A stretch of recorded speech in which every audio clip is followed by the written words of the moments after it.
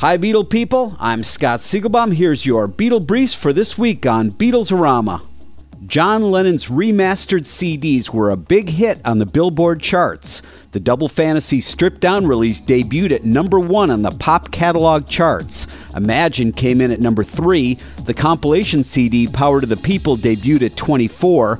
Milk and Honey number 47, and the Plastic Ono Band at number 49. The Starbucks Lennon compilation Opus Legend ranked number 2 on the Billboard pop catalog charts as well. The Yellow Submarine 3D remake, which had been put on the back burner after Disney shut down Robert Zemeckis' production company, appears to be back in motion. The voice of George Harrison in the new film commented in an interview that production is slated to start on the film in April.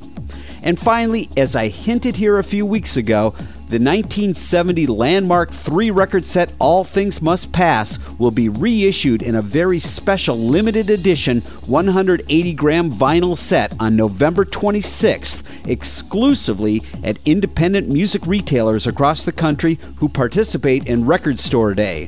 The remastered album will also be available for download in audiophile quality the same day on GeorgeHarrison.com. This is a must for any vinyl collector. Check out rare Beatles signed artwork as well as famous Beatle photographs and animation at rockartshow.com.